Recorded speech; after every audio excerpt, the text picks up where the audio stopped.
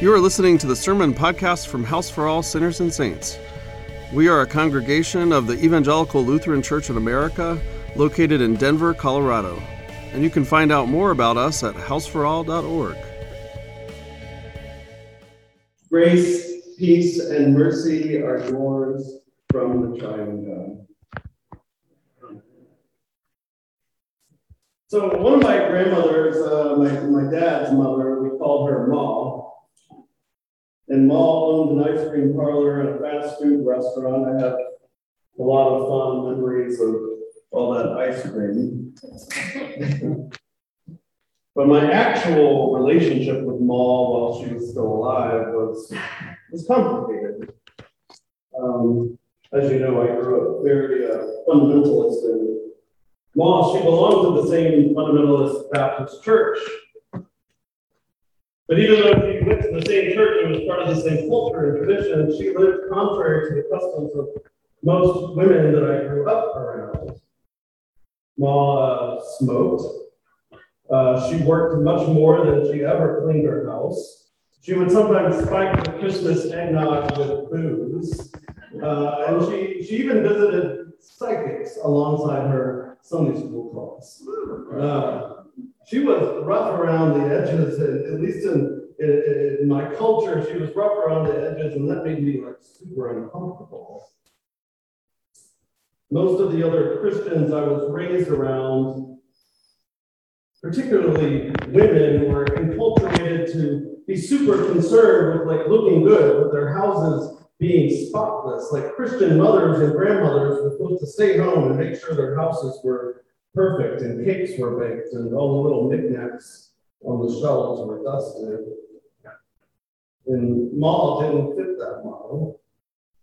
She worked so hard in her restaurant that she'd come home exhausted, coughing up a lung from smoking so much, her hands scarred from the deep fat fryer, and her clothes covered in oil. Her sink was always full of dishes. In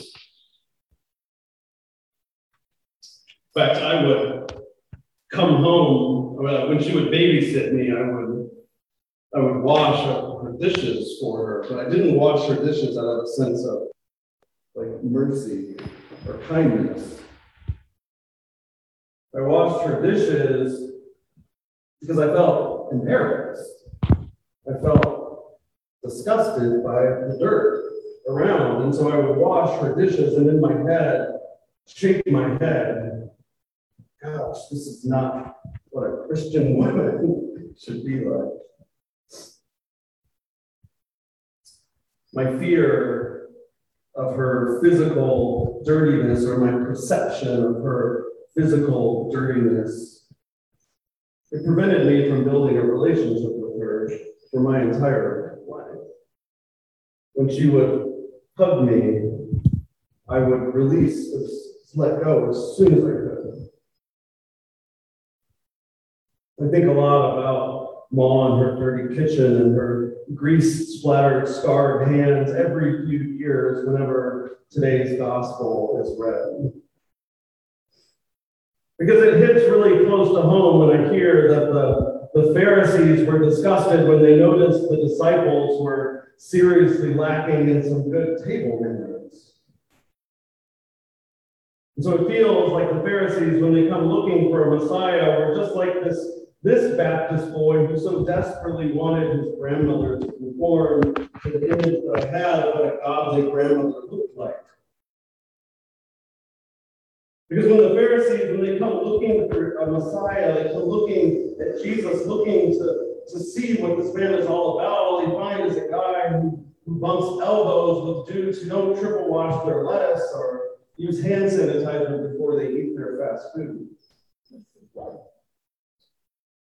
I mean, let's get real. Maybe we are a little bit disgusted at Jesus and the disciples too. We're in the middle of a global pandemic where washing our hands saves our lives. And so it might be particularly troubling right now, on this day, to pray as we did in our prayer of the day to the God of unclean hands. Of course, in first century Palestine, they didn't have germ theory yet, so they weren't washing their hands necessarily to keep them from catching the flu. They were washing their hands and using extra bon ami during their dishes because some of the really strict denominations within Judaism, like the Pharisees, had over the years begun to associate personal cleanliness with personal sin. And this was an extreme position within first century Judaism. This isn't what everyone believed. These were the fundamentalists. These were the Southern Baptists of Judaism. And because there actually is no law in the Old Testament that says you must scrub your hands before a common meal. There was, however, instruction for the priests before going into the altar in the tabernacle. In Exodus 30, the Lord said to Moses, "You shall also make a basin of bronze with its stand of bronze for washing. You shall put it between the tent of meeting and the altar, and you shall put water in it, with which Aaron and his sons shall wash their hands and their hair." And then there were, of course, general verses like Psalm 51, "Wash me thoroughly from my iniquity and cleanse me from my sin." And so what the super religious leaders like the Pharisees did was they take these very specific rules around temple worship and apply them to every aspect of daily life. Like, no longer was animal sacrifice the main form of offering to God, but even just a common meal was a sacrifice. And so every time you sit down to eat, the thinking was you're offering a sacrifice to God, and therefore you must be totally free of sin before you eat. Which means the Pharisees, they were literally instructing everybody to try and scrub out all their sins all day, every day. And in doing so, they were equating physical purity with moral purity.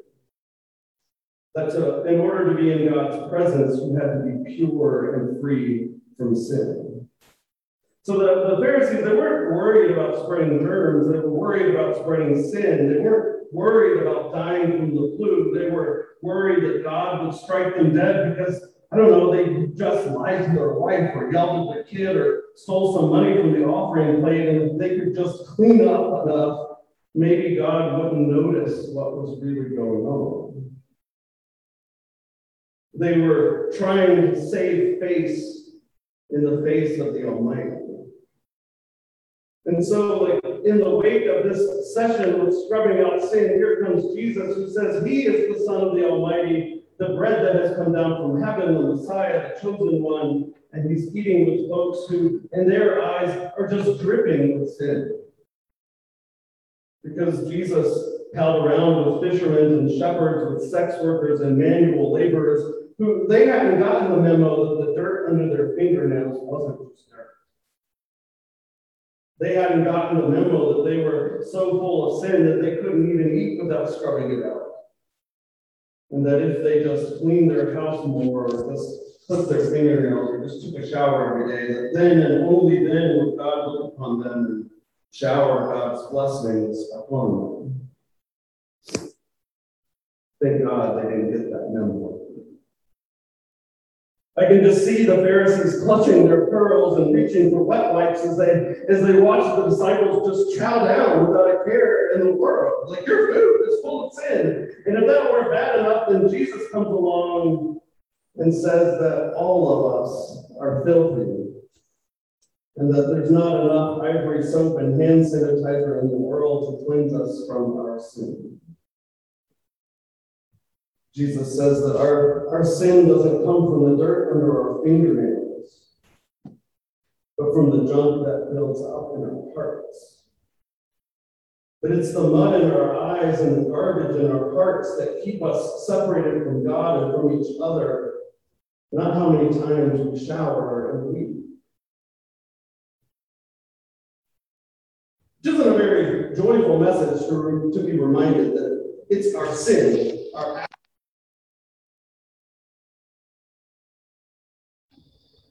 But it's not because Jesus isn't saying we have to be spotless from our sin to be in the presence of God.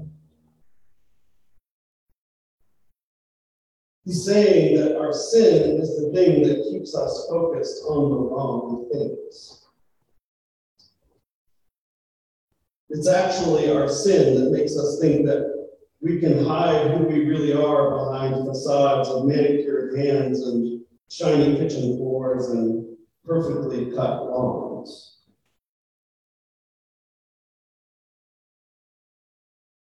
This is us that we can put lipstick on a pig and call it good. It's our sin that convinces us that when we see somebody else who hasn't been able to clean up just like we have, that they're unworthy of God and unworthy of our time and love and care. But y'all, we pray to the God of unclean hands. And Jesus says that we cannot put lipstick on it. That we can't hide who we are behind a good haircut, and that when we see somebody with a bad haircut, that they are no different from us. You know, that good news, it just breaks my heart, because I think that if I had just heard this good news sooner, I might have been able to see my grandmother as a beautiful child of God that she was, rather than just seeing her dirty dishes and stained clothes and smoker's cough. Like if I just knew that the dirt under our fingernails has nothing to do with who we really are, I could have let go of my judgment just enough to see that her dishes were dirty because she was depressed, because she lived alone, and because she worked crazy long hours running a restaurant. She just didn't have the time or energy to save face. And that if I could have just stepped away from my perception that she was a bad example of a good Christian woman and that cleanliness does not equal godliness, I could have held on to her hugs for just a little bit longer. Or sat and listened to her laugh telling her stories just a bit more, even if the room still filled up with cigarette smoke. Because when we think that cleanliness does indeed make godliness, we miss out on all the ways that God is dying to meet us in the faces of the people who don't clean up. And more than that, we miss out on the particular form of grace that can only come to us from a grandmother or a friend or a neighbor who loves us and needs us so desperately that they will open the door for us even if they haven't swept away the cobwebs or washed their dishes. Because if we wait until we're all cleaned up to open our door, we may never open it at all. But the good news of today's gospel isn't just that other people don't have to hide their dirt, but that we don't either. Because if our outsides have nothing to do with our insides,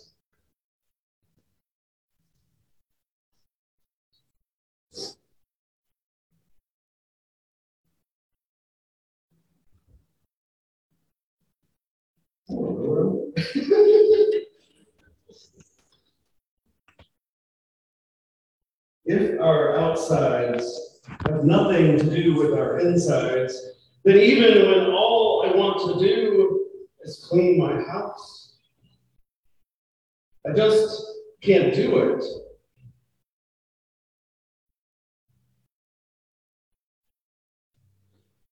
And because if our outsides have nothing to do with our insides, then the really good news, I found a place. The really good news. If our outsides have nothing to do with our insides, then the really good news is that we can stop comparing our insides to somebody else's outsides. Because I can't tell you how many times I've been struggling And then I see that my neighbor's grass is cut or their car is all waxed and shiny. And then I sink deeper into this despair that I am uniquely unqualified to be an adult. But then I think that because of that, then I think that the solution to my problems is that all I have to do is clean up and mow my lawn, and everything will be okay. And when I do that, my heart gets walled off. My heart gets walled off from others, from God, and from myself. Because it turns out that when I try and compare my insides to somebody else's outsides, it's just a vicious cycle of saving face and hiding behind facades that I'm afraid to crumble at any minute. And y'all, that is exhausting. There's no grace in that. But you know where there is grace? It's grace for me every time one of you invites me to your house and the dishes aren't washed, and your clothes are piled on your bed. It's grace to me when you show up at church and your eyes are so bloodshot from crying. But it's also grace when I am so tired that even when all I want to do is clean up my house and save face, I just can't do it. It's grace when I am so bone tired, I can't try and save face, because it's in those moments of desperation that I learn and that we learn that we don't have to save face at all. That we have a God with unclean hands who will take all of our unclean bodies into her arms and whisper peace. Let us pray. Wonderfully messy God of unclean hands, we thank you for the dirt under your fingernails, because it teaches us to love the dirt under our own. Draw us near to each other even when we are afraid that we forgot to put on deodorant or brush our teeth. Draw us ever deeper into the dirt of this world where you live and reign, one God, forever and ever. Amen. You have been listening to the Sermon Podcast from House for All Sinners and Saints. If you would like to support the ongoing ministry of our church, please visit our website at houseforall.org and click on Give.